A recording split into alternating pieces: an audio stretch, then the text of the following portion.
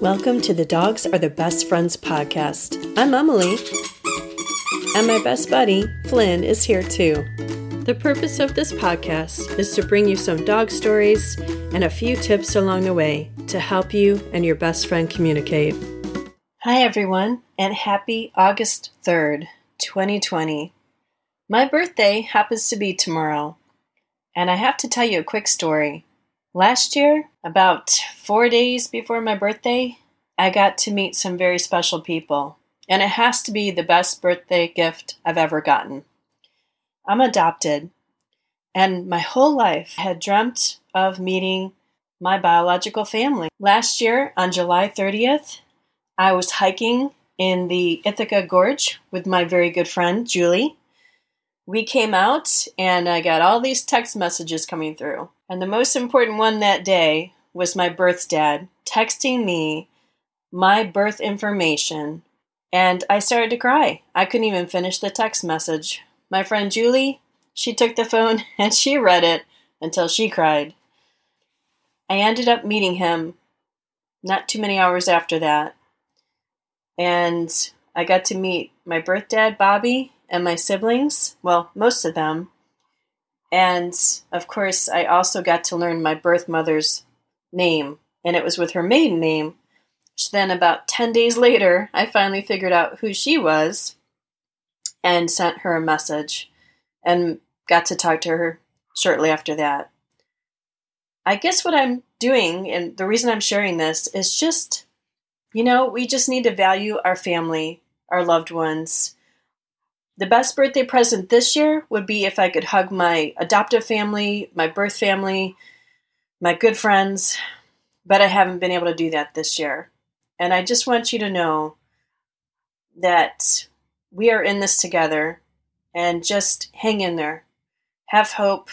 Enjoy these dog stories. Today, I've done something kind of different. First up is the story of Randy Jones. He is the owner of Incredible Tiny Homes up in Tennessee.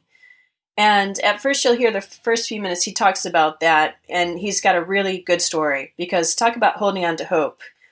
He was homeless, and he'll tell you about that, and about his wonderful dog, Ace.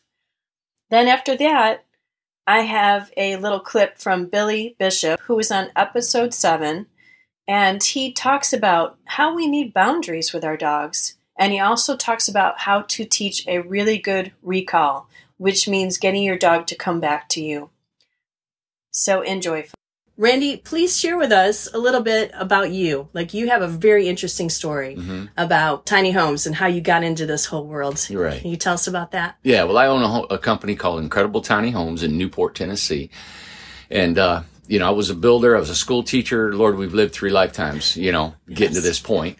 And, but in '08, I had built myself up to a resort that I owned before '08 outside of Gatlinburg. And the big crash hit me, lost everything. Wow. Went from $12 million resort that I built from scrap to losing it all, and went to a camper.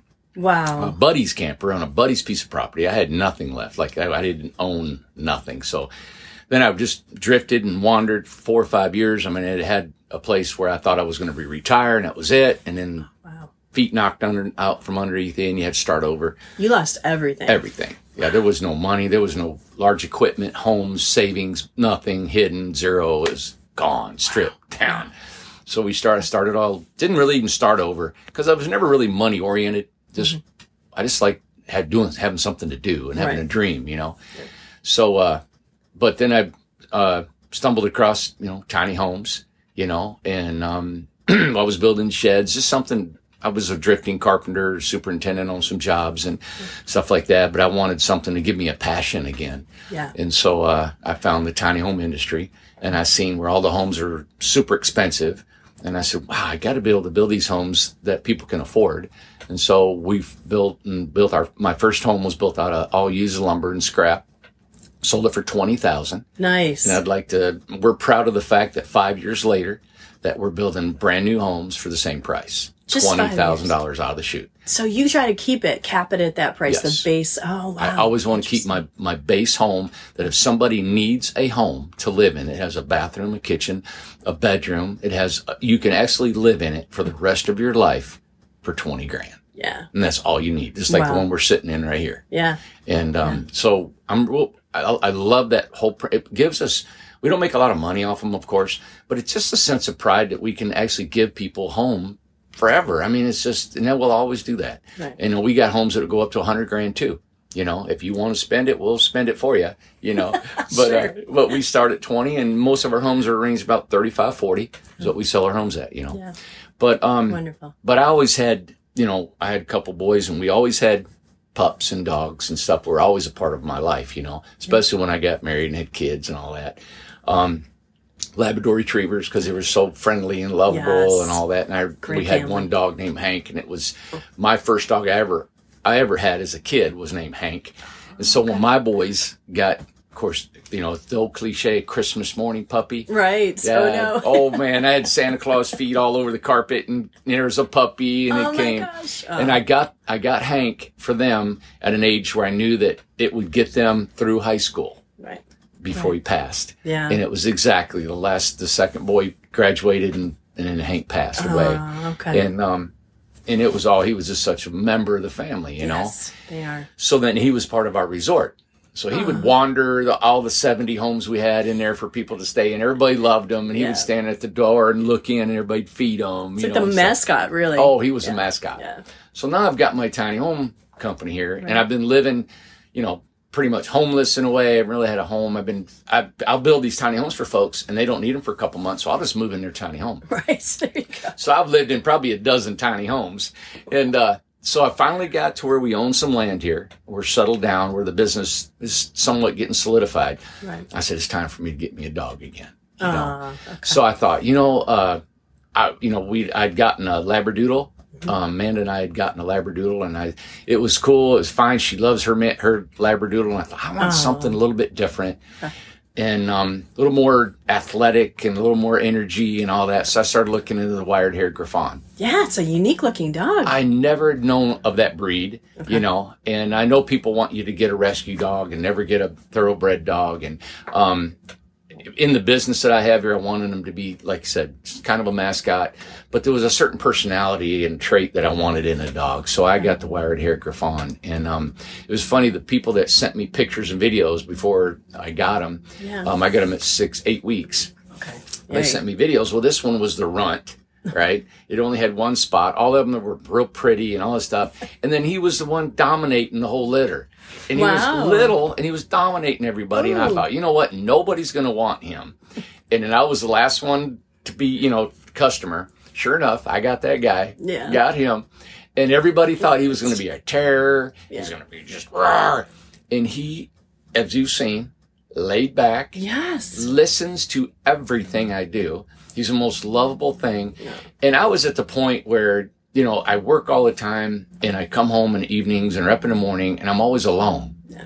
And I was like, God, I want a pup again. I really needed a companion. Yeah. And they are. And his eyes look at me like her human eyes, and he just looks at me. And I really, because this is a really high stress business that I'm in. It's massive. I never thought it would be this massive, but we got 50 employees. We're building 150, 200 homes a year. It's just everywhere. Yeah. And now Ace is his name, Ace. Yeah. And why that name? I have to ask you. You know what? I was thinking, what am I going to call him? What am I going to call him? And I swear, and this is how I usually always do it. It just came in my mind. Okay. I have no idea. That name just popped up. And I said, Ace, it is. I was like, what am I going to call him? And it appeared to me. Well, come to find out, the company name of the land that we're sitting on, it was Ace Products. No way. Whoa. You didn't know? No, not till about a couple weeks later. I'm thinking, well, wait a minute. That's cool. This used to be the old Ace Products. And I was like, oh my God. So it was kind of cool. But yeah, his name's Ace. I thought it was real quick and easy and simple. And, true to call it. But he has just been a joy to have, because he He sleeps, next to me he'll be on the floor next to my bed. Yeah. He follows me around. I go to the bathroom. He follows me to the bathroom. He follows me to the kitchen, follows me out in the shop. Yeah. And now we got, all these employees.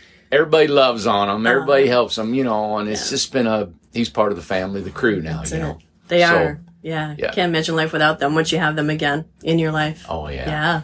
Yeah. Absolutely. And I'm like at the age, I'm thinking, okay, so the lifespan of these dogs, I only get a couple more dogs, before I may be checking out of here. So, It's true. It's true. I thought about that with him. Yeah. I get that. It's like, how many do I get, So, you don't know. They're just, and I thought, will a dog be able to live in my environment? Right. And he unique, adapted so well with my, my routines. I'm in and out of the office, in and out of the warehouse, the shop. I'm a carpenter, I'm a builder. I talk to clients and all that stuff. And he just is so reverent to everywhere I go. Wow. That's great. So, it's odd because people say, you know what? He acts like you. He has your temperament. He has all that stuff. Really? Yeah, it's Love weird. It. He picked up. Yeah. Picked it up from you. Do you have any silly stories of things he's done, or has he done anything crazy in the shop? Well, he's on YouTube all the time. Right. So that's how I knew you had him. Yeah. Yep. So he's on YouTube, and he'll do the antics. He'll grab all this debris that we got laying around plastic, and he'll run around after it, and he'll trip over it and roll over on it and trip his. Yeah, he's always. And then we got. First of all, he was scared of water. Like he wouldn't walk on puddles, right? Like when it rained. He would go around the puddles or just stop and not want to go across them. Oh, my gosh. So now he's fixated on water. He loves it, and he'll stare at a puddle looking for bugs in it or something, and you can't get him away from it. Hey, come on, buddy. And he'll look up at me and then look back down at the water, Really? He loves water. And this we is got an a obsession pond right now? Like he's still doing this? Okay. Oh, he'll get out in the pond and just stare at it, and he'll like to walk through the pond. For hours, he'll just walk in the water. Love it. Yeah. Dogs are so funny. And he'll walk through, we got the woods up back. And I've never had to teach him anything. He'll do a little bit and come back to, space between us. Wow. And always come back all the time. Recall's good. Had him in the kayak. He's kayaked with me. Yeah, he's been on road trips with me. Yeah. Sleeps, does good. I've never had to just really, he just has just worked right out. Yeah. He's so bonded with you. I'm sure that's why he listens to you so well, right? He's just he's your dog. Well, we were on YouTube the other day, and I had some treats in my pocket because I wanted to keep them with me while we're talking. And I said, I'm going to try something. And we were live. You may have seen it. And I said, speak, And he looked up at me, and I said, speak. And I went, row, row. And I was barking for him. And he barked. Did he really? Wow. He did it 4 or 5 times in a row. I didn't even hear it. It's like I didn't see that picked it up that quick. I got to watch it. Nice. Like, wow. That's amazing. So now he speaks on command. Yeah. Awesome. He's amazing. But I just wanted a dog to not run off. Right. So like there's a cat running on. Oh. I'll tell him, stay. He doesn't go. And like when you walk in with your dog, I told him go to the bed and lay down. Right. He didn't bother me. Right. I didn't have to push him down. I didn't have to chain him, nothing. He was just like there in the bed and he stayed. Smart. He's only 7 months. Yeah. So a wired hair Griffon. I totally recommend it. The reason I liked him is because the labs will shed. Mm-hmm. He won't shed at all. I mean, I guess he does, but I don't see it. You can grab a handful. There's no hair come out of him. Wow. And you don't have to have him shaved or anything, though. Like cut the hair. Okay. I haven't done anything for him 7 months. Yeah. Nothing. He doesn't shed. They're wiry haired, of course, kind of, and they're good out in the woods, super personable. Right. He's got the really distinct brown head with the gray body, which is cool for the wired haired. And he's our mascot. So we've got a logo and he's in our logo. Love it. So I got a 52 pickup truck. He's in the back of it pulling a tiny house. So that's our logo. So he's a marketing tool plus a companion too. Yeah. Wonderful. Thank you so much for sharing today. Really appreciate it. You're welcome. Another dog lover is a good thing. Oh, yeah. And come see Ace if you want to check him out. There you go. Right. I hope you enjoyed Randy's story. And now here is Billy's advice. If you want to share a training tip that you feel that people could use in their daily life with their dogs, that would be awesome. I think one problem that I see with a lot of people with dogs is they don't set boundaries for their dogs. And when you think about dogs, wild dogs have boundaries. They have alpha dogs and they have subservient dogs. And so they're used to that boundaries and structure. And I think that you have to set those for dogs. And they become more happy in that, where like, no, when I ask you to come, you have to come. You cannot go the opposite direction. Like these are roles or responsibilities that you have to have. And so I would pick those things out that are very important to you. Like me, a cardinal sin is not coming when you're called, because I travel a lot with my dogs. So if we're in a parking lot, if we're in a dog park, if we're in a field, there may be a mama sheep with her lambs chasing my dog, and it's not paying any attention. So when I ask it to come, it's got to come, or it could get injured, or it could be in the road, and you've got to come when you're called. And so, like, pick those things, and those are important, and you've got to convey those importance to your dog.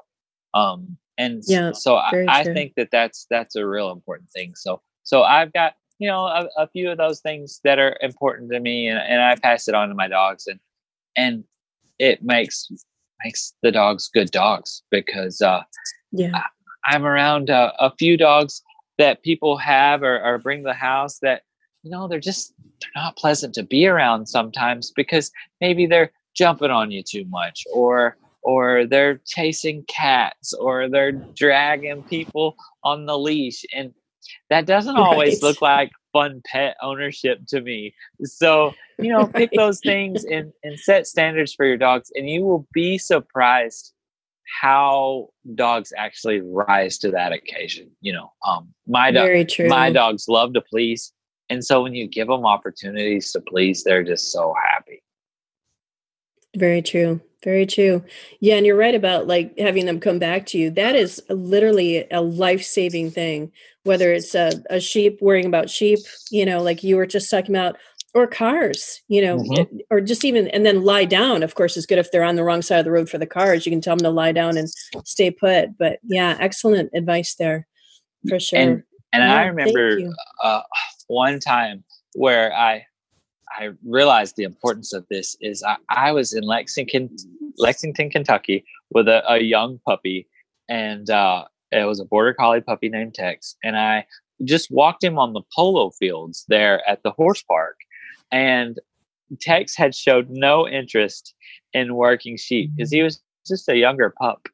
And there was a lot of purple martins on the polo field eating the grasshoppers, and they're flying in and out. And those purple martins caught Tex's eye, and he chased those purple martins. And he just got so enthralled in chasing those birds that, when he started chasing them, they kind of flew away. Well, he followed them, And wow. And had I not had a recall on him, we would probably be almost to Virginia by now. but it was just so important because he was a young pup and he was working, and so you can't get mad at a young guy going to work. But if he didn't have that, we would have been in a lot of trouble.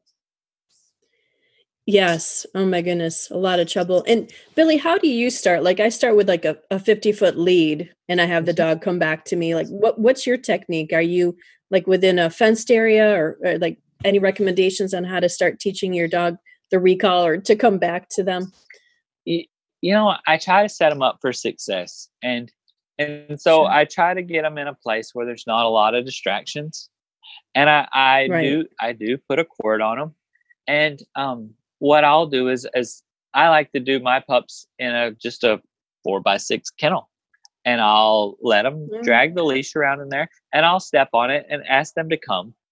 And sometimes they don't want to come, and I'll just coax them with the lead back to me and give them lots of praise, and then do it again. And I only mess with the puppies for about 3 minutes. And about 3 minutes, you're starting to get at the edge of their focus, and then they really don't want to participate anymore. And so you're better to do it like 3 minutes 5 times a day than 15 minutes in one session with a young dog. So I'll do that. Right. And plus with having so many dogs that are well trained, when the puppies are running around with the older dogs and I blow a recall whistle or call them to come, all my older dogs come. And so the puppy just gets used to coming whenever I blow the whistle or I call. So that helps as well. So, but the cord, and then adding a little bit of length and maybe a little bit of distraction, and then lots of praise and reward when they're done. I have to say that the awesome gift of this year is actually having people that love dog stories as much as I do. Thank you so much for your time and attention. I wish you blessings and peace, and hug that beautiful dog of yours. Please be sure to go to dogsarethebestfriends.com and give me your feedback. Did you like this type of episode? Do you have some dog stories to share, or do you know somebody that has some to share? I have a ton of great interviews already ready to bring out to you, but I'm always happy to look for more because I can't get enough about talking about dogs. I will see you next week.